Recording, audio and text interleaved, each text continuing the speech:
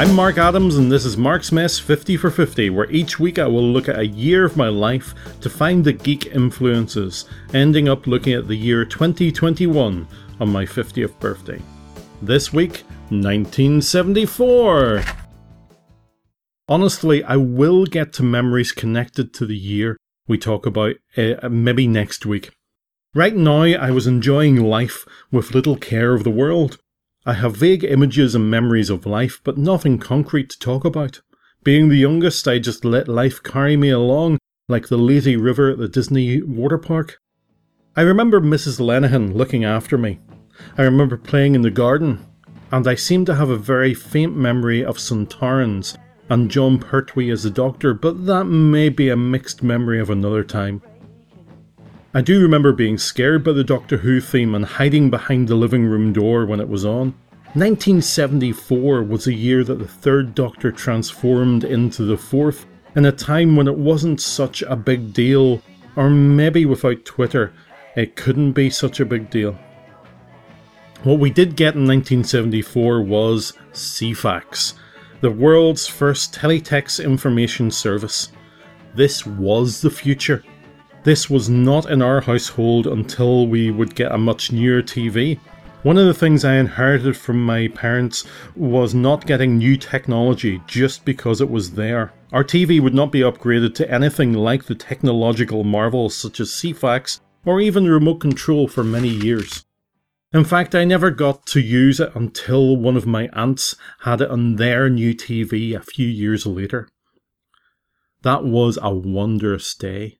You felt like a computer hacker looking at the screen that for all my imagination looked like a computer screen from those American TV shows. My brother and I entertained ourselves for hours reading on the computer-style screen. How very modern. There may be some of you listening that don't know what teletext service was. Well, you pressed a special button on your TV remote control that brought up a very fancy screen. The screen was 24 rows by 40 columns of characters. It had no pictures except ones that made Minecraft look very realistic. There was a numeric 3-digit code for different information, with news and sport being prominent, but you also had weather, travel and entertainment, including the TV and radio listings.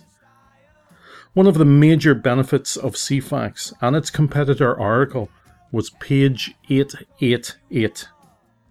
Page 888 was the subtitles.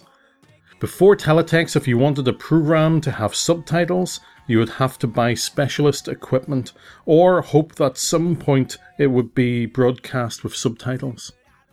But with the newfangled teletext, you could simply type the code 888 and up came the words being spoken on selected programs. The problem is that this took time to do. A friend of mine worked on the BBC subtitles for years and said that they took pride in their work to make sure it was accurate. The problem with that is that it takes time and a lot of people.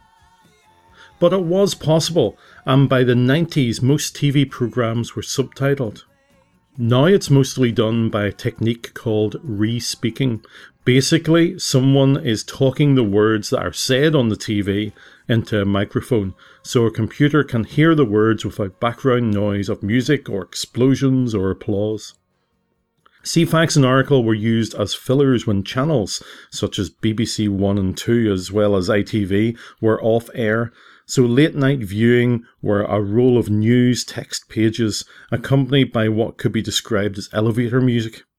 Ceefax ended when Northern Ireland BBC ended the analogue signal in 2012, leaving us with the red button to fill in the gap. We had 38 years of this technology. My father-in-law used it to check the stocks, my wife once sent in a joke and won a t-shirt, and I kept in touch with what was happening in the world, but mainly the world of entertainment. If you'd like to share your memories of 1974, you can. You can get in contact with me by email at mymarksmess@gmail.com, on Twitter at marksmesspodcast without the T, and on Facebook with Marksmess Podcasts. And thanks to Josh Woodward of joshwoodward.com for the title music. Next week, 1975.